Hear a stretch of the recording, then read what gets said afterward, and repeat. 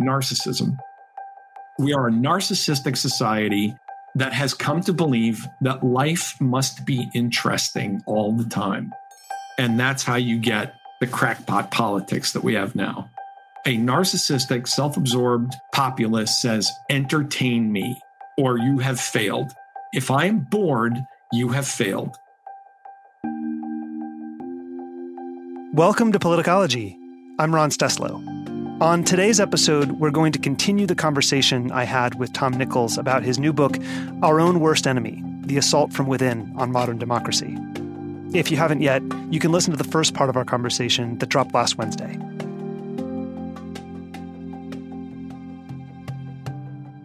Let's pivot over to horseshoe theory. I don't think we've ever explicitly talked about the horseshoe effect on the show before, but I do think it's a useful tool for people to think about. So can you lay out the basic premise of horseshoe theory and then maybe describe some ways you see that happening right now? It's less a theory than it is an observation that when you get to the far extremes of political parties, when you get to the far right and the far left, they become indistinguishable from each other, much like a horseshoe, that if you bend a horseshoe around far enough, the two ends touch. And I think that's one of the things we are seeing in the United States and in other countries, that the far left and the far right have both become anti-system, nihilistic, anti-capitalistic, anti-liberalism, small L liberalism, anti-democratic, basically saying the system is corrupt and horrible and should be burned down, and a strong man should run it. And the only thing that they disagree about is whether it should be a far left strongman instituting central planning or a far right, quasi-religious leader instituting theocratic rule. But the end is the same: a controlled economy, limited participation, authoritarian policies, lots of rules about the limits on public conduct and expression. And all they disagree about really is what the policies are. In one, you'll get a lot of crony. On the right, you'll get a lot of crony capitalism, but no abortion. On the other, you'll get a lot of abortion, but centrally planned income redistribution. They're just anti-democratic movements. And what's really interesting about the horseshoe is that they are led in both cases by elites, because what they really are vehicles for people who want power.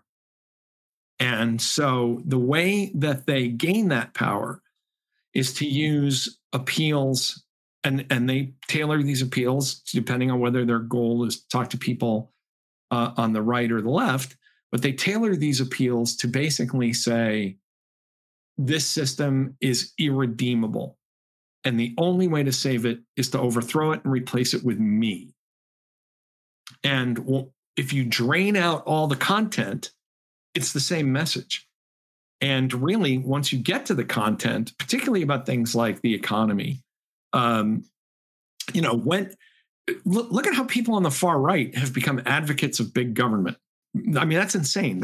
When I became a Republican in the 1970s, the whole point was, people who don't understand how Republicans became Republicans in the 80s don't understand that you had to live through the 70s first. And so we were small government people because we felt like, wow, the Great Society was mostly a failure.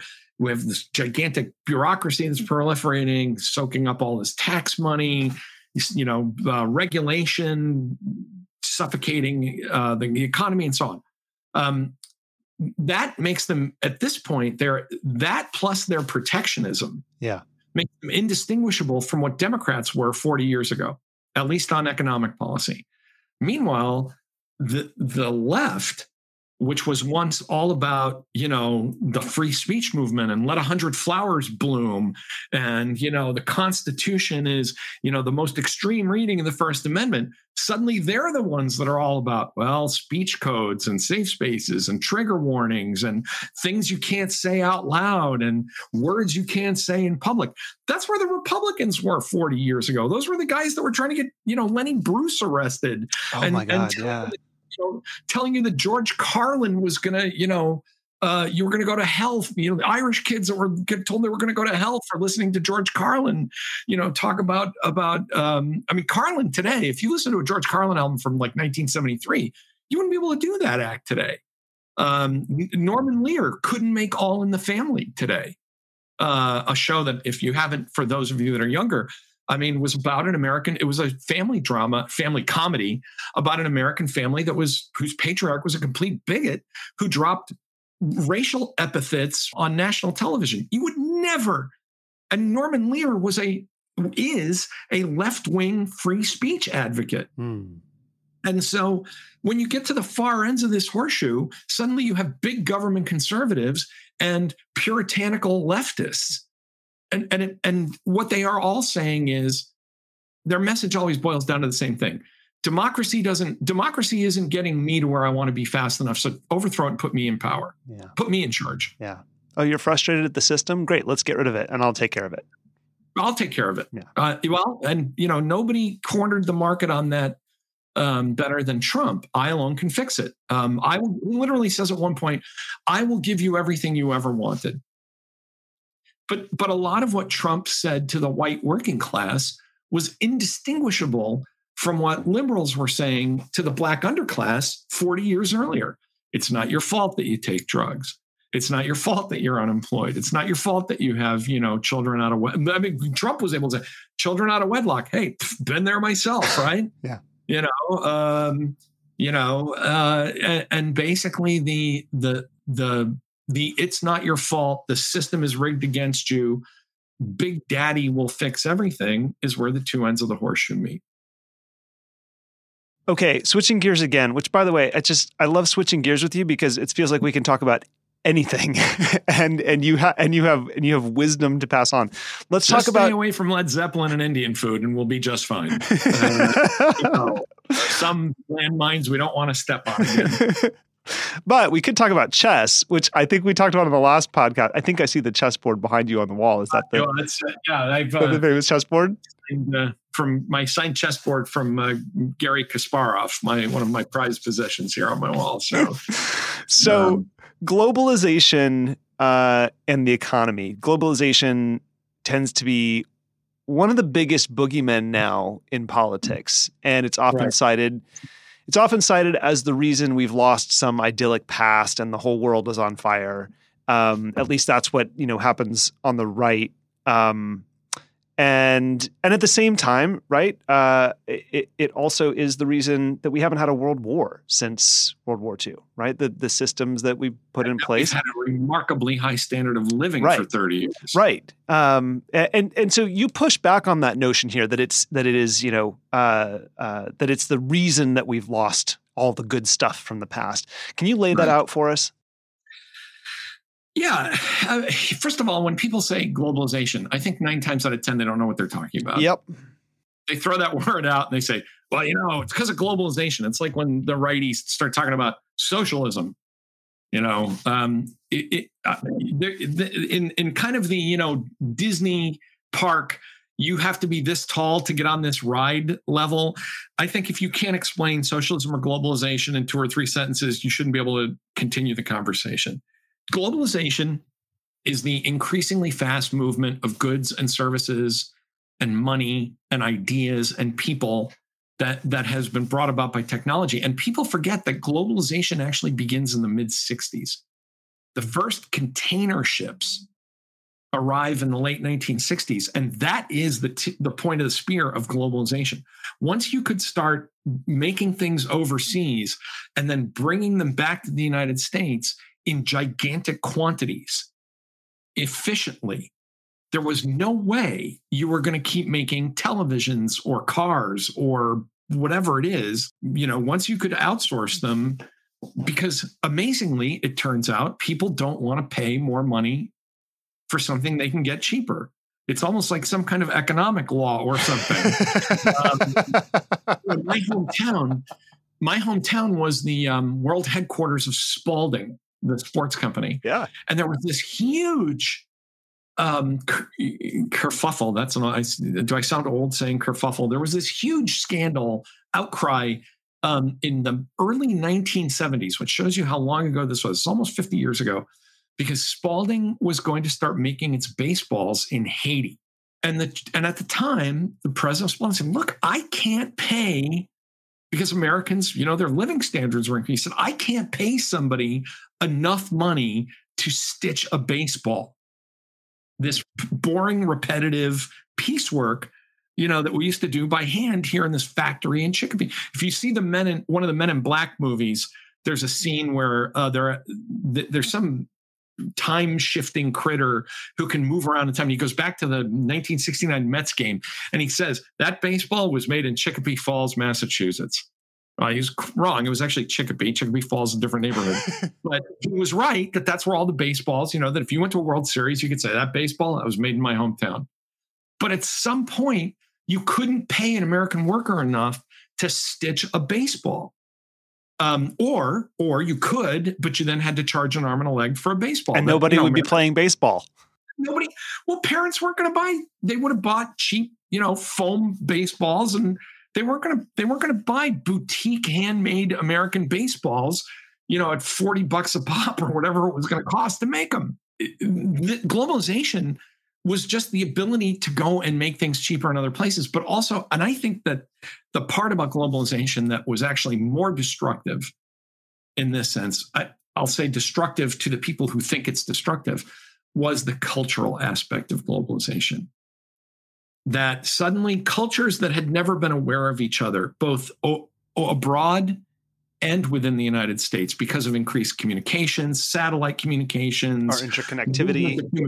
Right. These cultures were now clashing and in contact with each other in immediate ways. It shrank the world. I'm going to sound like Tom Friedman, but it shrank the world to the point where suddenly people who were blissfully unaware of each other felt like they were living right next to each other. And I think that's really what a lot of the griping is about. Because nobody wants to go back. I dare anybody to say they really want to go back to a pre-globalized era, where literally, making. People forget that making a lot of that cheap stuff includes things like medical technology. When I was a boy, syringes were made out of metal and you reuse them. Now think about that for a minute. Think of how we have just taken it for granted that a needle is a one-shot deal that you throw away. You clip it in a little biohazard thing, you throw it in a box, and it's gone. When I was a boy, I distinctly remember big metal needles that were then thrown into sterilizing pots and used again. You were actually having a needle stuck into you that had been put into another person. These are little tiny things that people, again, in that nostalgia, that they just erase out of their memory. To say, pre-globalization was great, but don't tell me about the needle that my dentist used over and over and over again in 100 mouths. That pre-globalized time, I feel a nostalgia for it only in one way, and I will admit to it myself.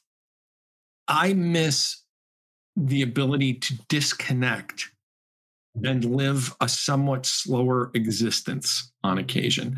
I can remember I did not carry a phone with me until my mom developed cancer and was going through treatment. And I bought my first cell phone so that I could be reached anywhere.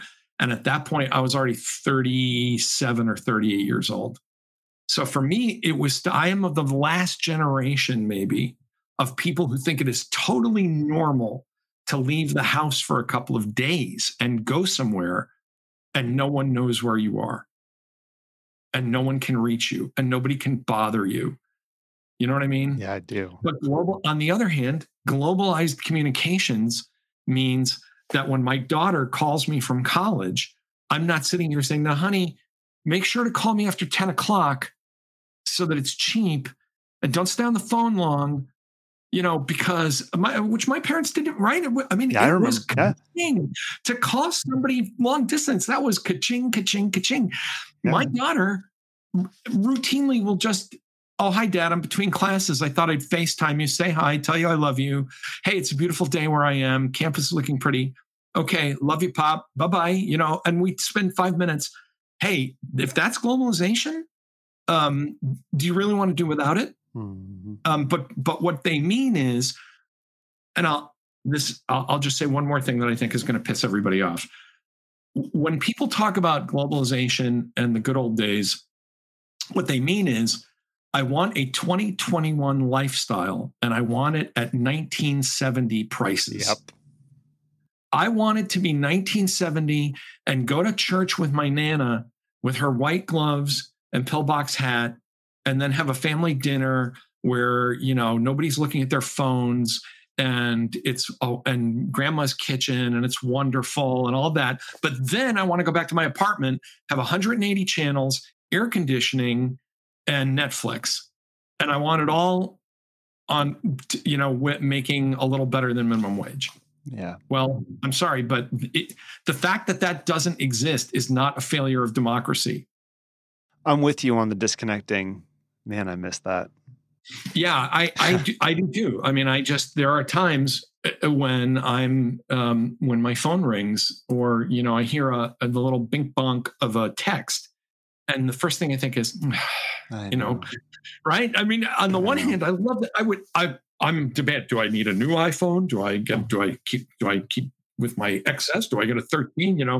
But then it shows you how spoiled and how much we've adapted to it, that when someone texts me, my reaction is to go, ugh. Exactly. Well, we're also physiologically adapting to this shit too, which is it's just, what a first world spoiled brat problem. Saying, oh man, somebody texted me again on this thing that's more powerful than a Pentagon supercomputer in 1975. Can't you people understand that I was just trying to watch a movie on my phone while I was working out, and not text me with your inane issues and problems because it interrupted my listening to something on my perfectly stereo wireless noise canceling earphones? It's moments like that should make us all feel a little bit ashamed. Okay. So we're screwed, Ron, is what I'm saying. That's what I mean. Yeah. I mean, let's be honest. The picture you paint in the book is pretty bleak. And it resonates because it's all right. I mean, the observations are kind of undeniable. And yet at the end, and I don't want to give too much away, but you do offer a few things that are not the high-minded sort of, grand solutions that, you might find in another book about how democracy is fucked.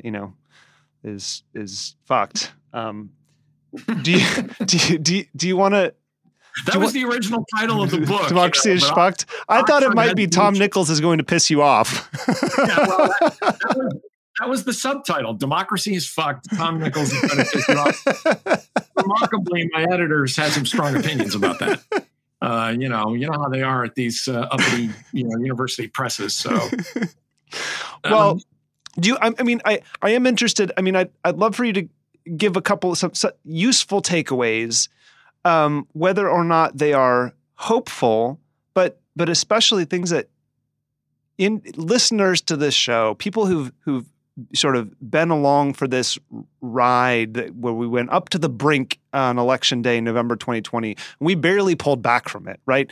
It wasn't, oh, phew, it was a landslide and everything's going to be okay now. We've rediscovered a sense of civic purpose and unity, and we're going to overhaul all the systems that might have contributed to this calamity. No, that didn't happen. Donald Trump barely lost by very slim margins in a couple of states, and all the people who voted for him and all of the resentment and all of the anger and all of the vitriol, all of that is very much still there. As a matter of fact, I think it's worse now and it's getting stronger. And they're today, as we were recording this, Ross Douthat decided to tell us all not to worry again because Donald Trump's not that competent. Oh, okay. It'll be fine because he's a clown. And, because the last time, it's just this level of complacency this is partly why I feel so bleak about this. Yeah. Because this is partly too the reason that I didn't come up with grand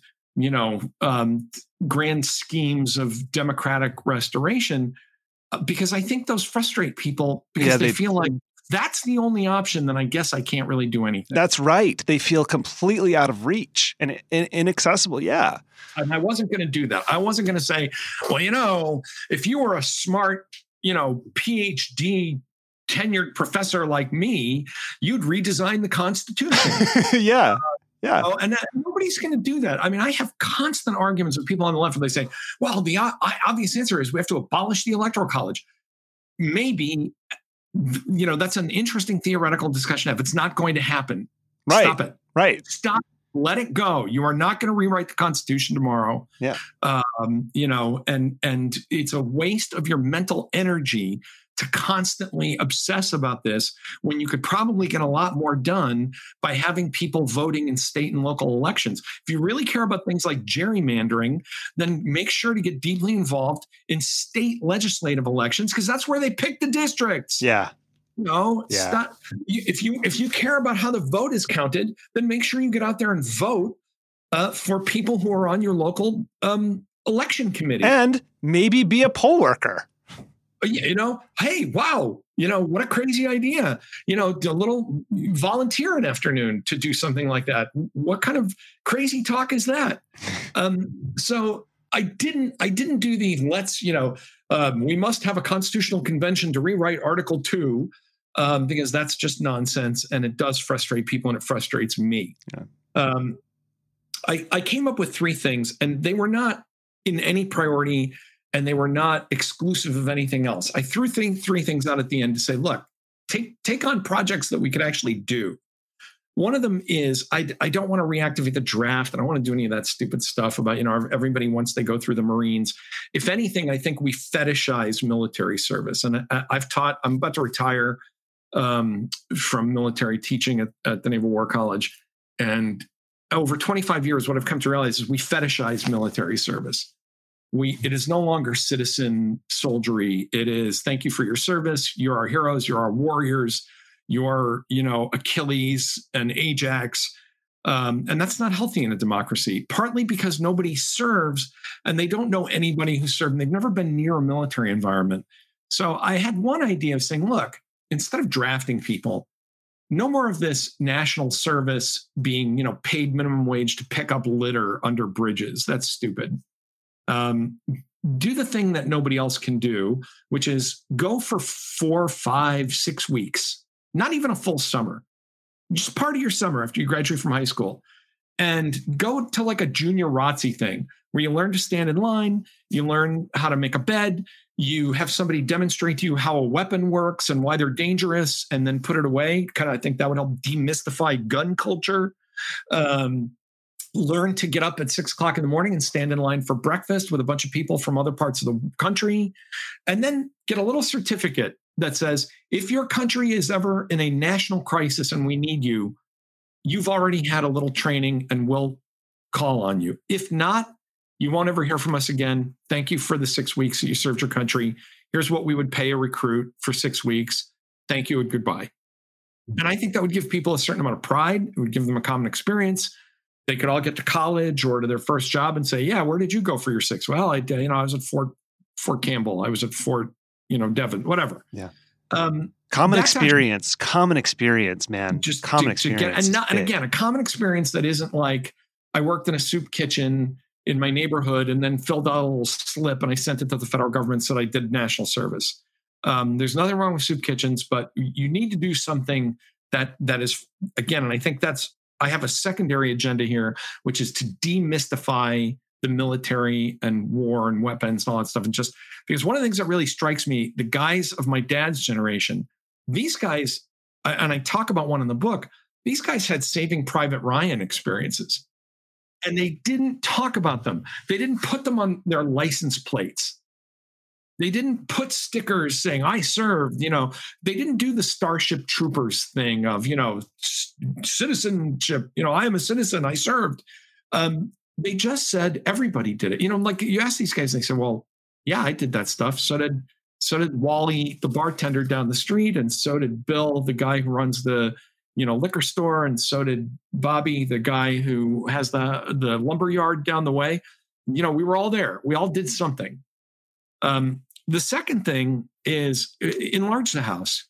Just enlarge that. It's something you can do. We need the electoral. You can't abolish the electoral college, but you can make it bigger and more representative. We can have that discussion. We don't need to change the Constitution. We can do it by legislation.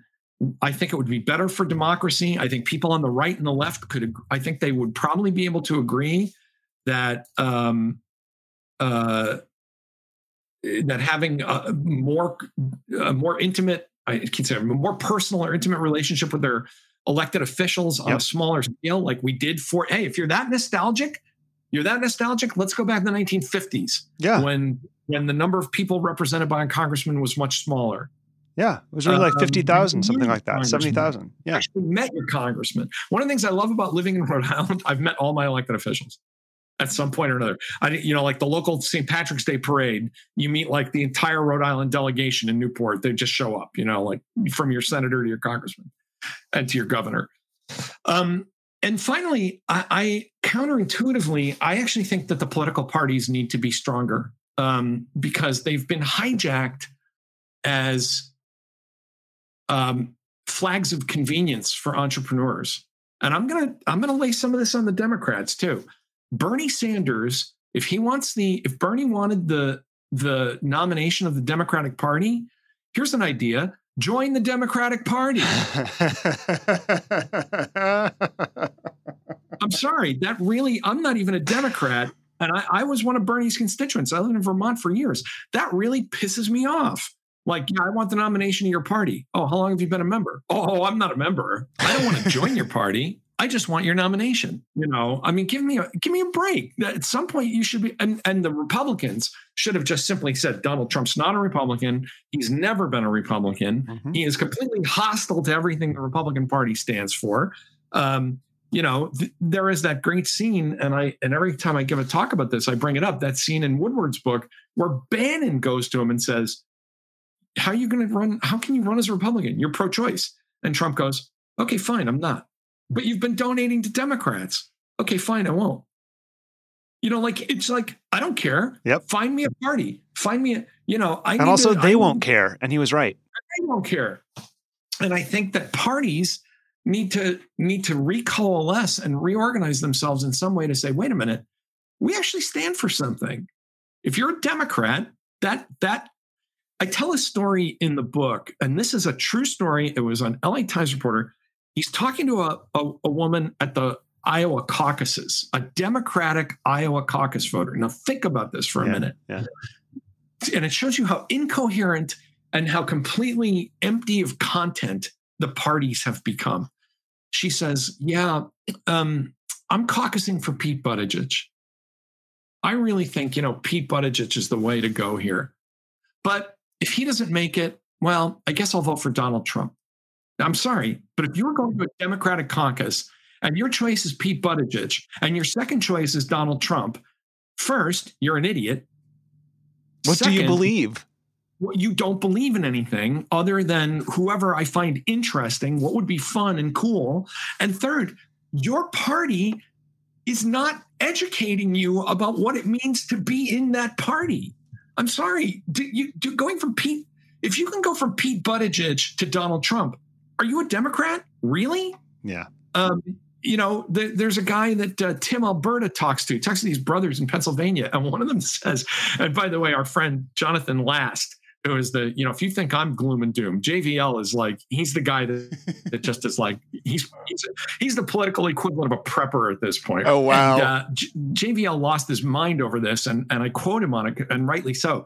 Guy says, look, I am no fan of Trump. This is a voter in Pennsylvania. And he says, I'm no fan of Trump. He says, but the Democratic Party has just gone too far to the left. And that's why I can't vote for Joe Biden. Democratic Party, but wait, it gets better. He says, the Democratic Party has just gone too far to the left. And that's why I can't vote for Joe Biden. I could have voted for, Pete Buttigieg or Bernie Sanders. Biden. And it's like, like Last wrote a piece. That's how I found out about this when Jonathan wrote this piece about it, where his head just, you can see the pieces of his brain splattered all over the screen of like, oh my God. So, you don't like Donald Trump, but you think Joe Biden is too far to the left, but you would have been more comfortable with Bernie Sanders or Pete Buttigieg. Again, these are not voters who are coherent in any way. And parties used to exercise just a little bit of an educational pedagogical function of saying, this is the platform of the party. This is what we stand for. This is why you're a Republican instead of a Democrat and vice versa.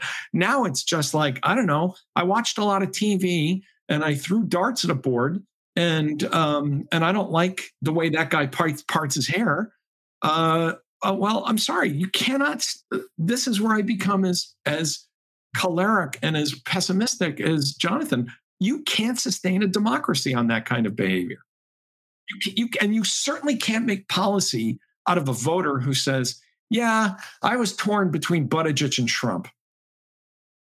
So you just exit the conversation. And also, if you're that person's congressman or governor, how do you make policy based on that? What do you say? What does this person want? And I think what most people want, and I'm going to say this, most people want a show. They want it to be good TV. They want it to be interesting. One of the worst things, and this is an undertone of the book, the word we haven't used 2 hours of this book is narcissism. We are a narcissistic society that has come to believe that life must be interesting all the time. And that's how you get the crackpot politics that we have now, is that a narcissistic, self-absorbed populace says, entertain me, or you have failed. If I am bored, you have failed. Well, sleep well, everyone. Good night, Wesley. Sleep. I'll probably kill you in the morning. Oh my God. Best movie of all time. Best movie. It is actually at the number one slot on my. Start me on The Princess Bride. It's an okay movie. Oh no! Are you kidding? An okay. Do you know Mandy Patinkin? Mandy Patinkin. I don't know if you're a Homeland fan, but like when I realized that Saul Berenson was Inigo Montoya, my mind almost exploded. Well, I like The Princess Bride. I'm just not going down the fanboy road with you. Purple lines, and one of them was, "I'll likely kill you in the morning." I think that all the time when we get to the end of these conversations. Well, sleep well. I'll probably kill you in the morning. Most likely kill you in the morning. What to do with when you have 10, I think it was 10 to 12% of Democratic primary voters who voted for Bernie switched and then voted for Trump in the general. Well, that's just people saying, you know what? I just want to blow shit up. I just want to see. I just want to. There's a voter I quote in the book who was interviewed by the New York Times, a middle-aged Hispanic voter in Los Angeles, and he said, "I don't really like Trump, and I tend to agree with Clinton on more of the issues." He said, "But I admit, I just want to see what's going to happen." Wow. He says it point blank. He's like, "It's not interesting to have people getting along with each other." He said, "People want to see a fight," and I thought.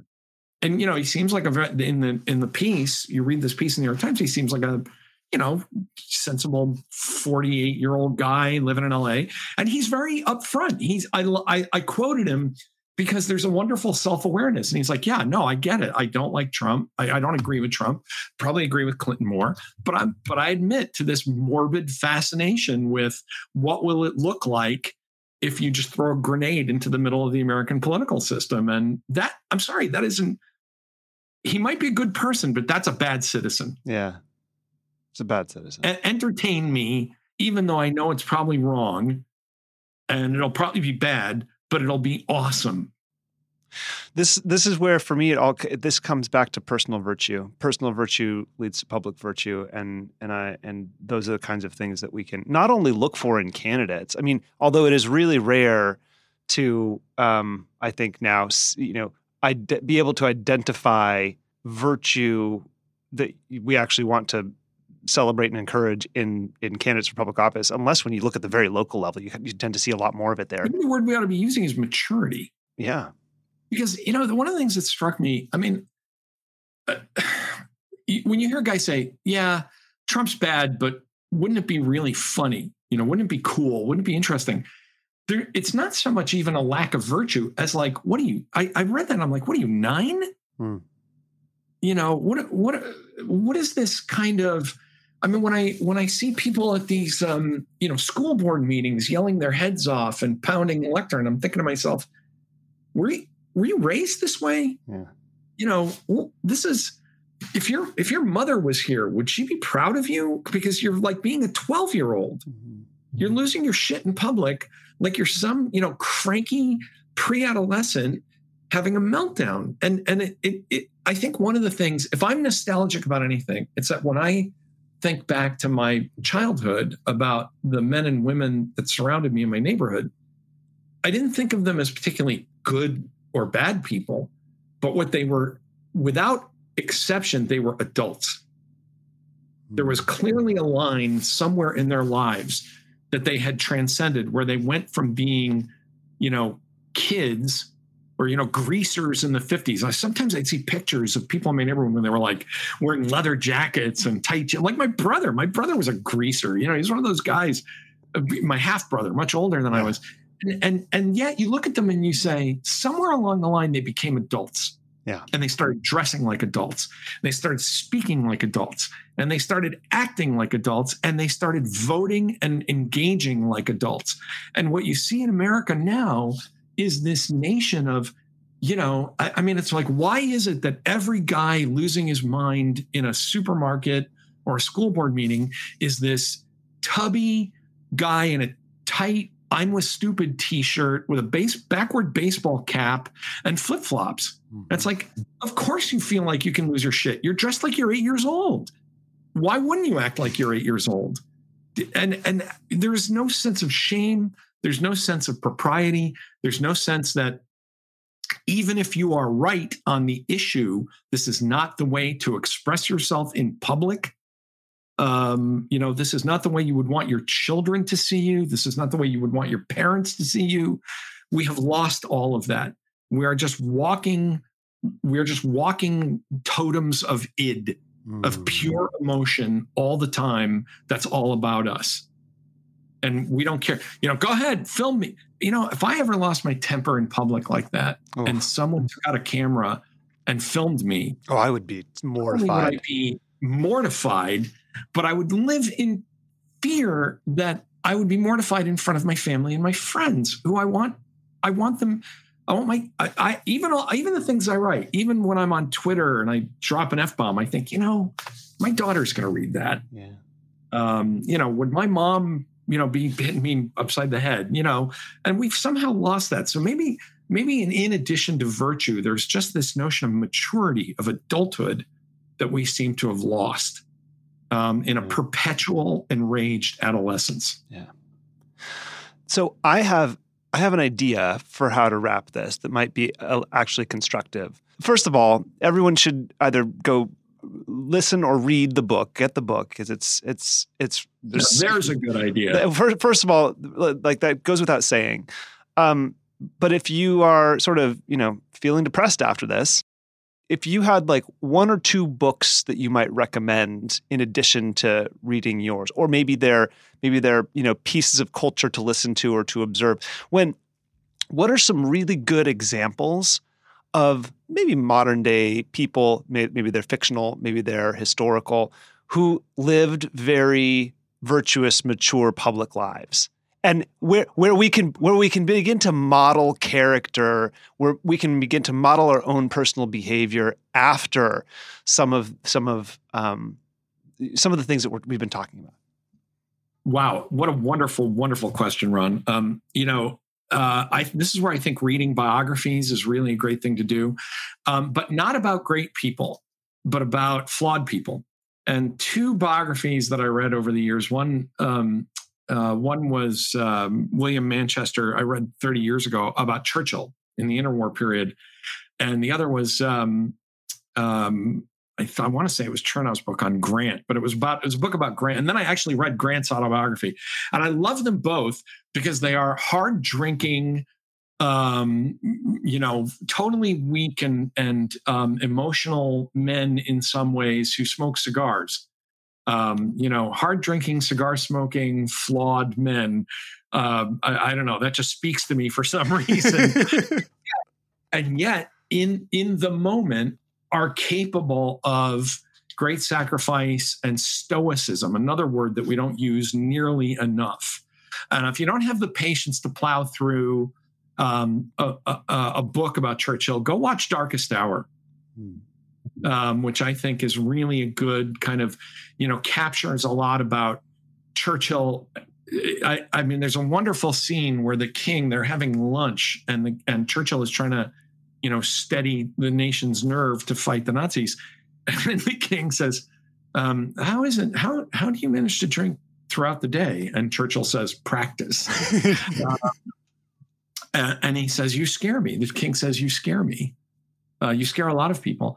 And later, when the king decides to support Churchill, these two men, who've come from a lot of privilege, who are facing some very scary things, the king says, you have my backing. And Churchill says, so I no longer scare you?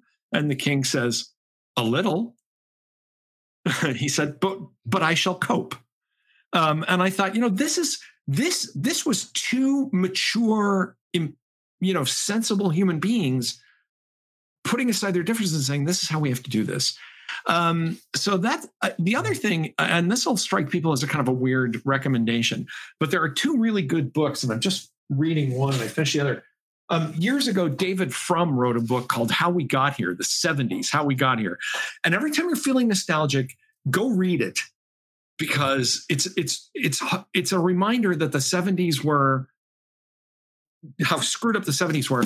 But I'm also reading, people can't see it, but I'm holding up Ron Brownstein's book about 1974 and how LA in 1974 changes the American culture and, kind of is the turning point from the 60s to the 70s and then to modern American culture. But again, as cool as it is to look back at, movies like Chinatown and, stuff that's going on, ask yourself, wow, this is a really interesting book. Do I really want to go back there and live in that? And I think the answer is no. So that's my recommendation. Read a good book about Churchill or Grant, both very screwed up guys who are not personal models of virtue. Grant fails a whole bunch of stuff. Yeah.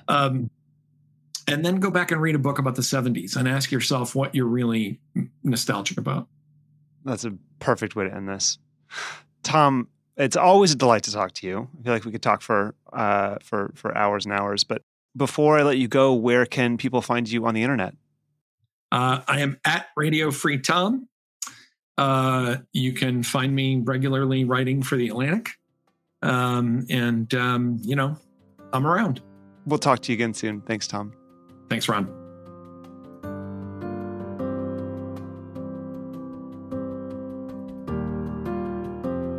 Thank you to everyone at home and on the go for listening. If you haven't yet, we'd appreciate it if you could open up the Apple Podcasts app and give us a 5-star rating and review over there. This helps us rise in the rankings so that new people can discover Politicology organically.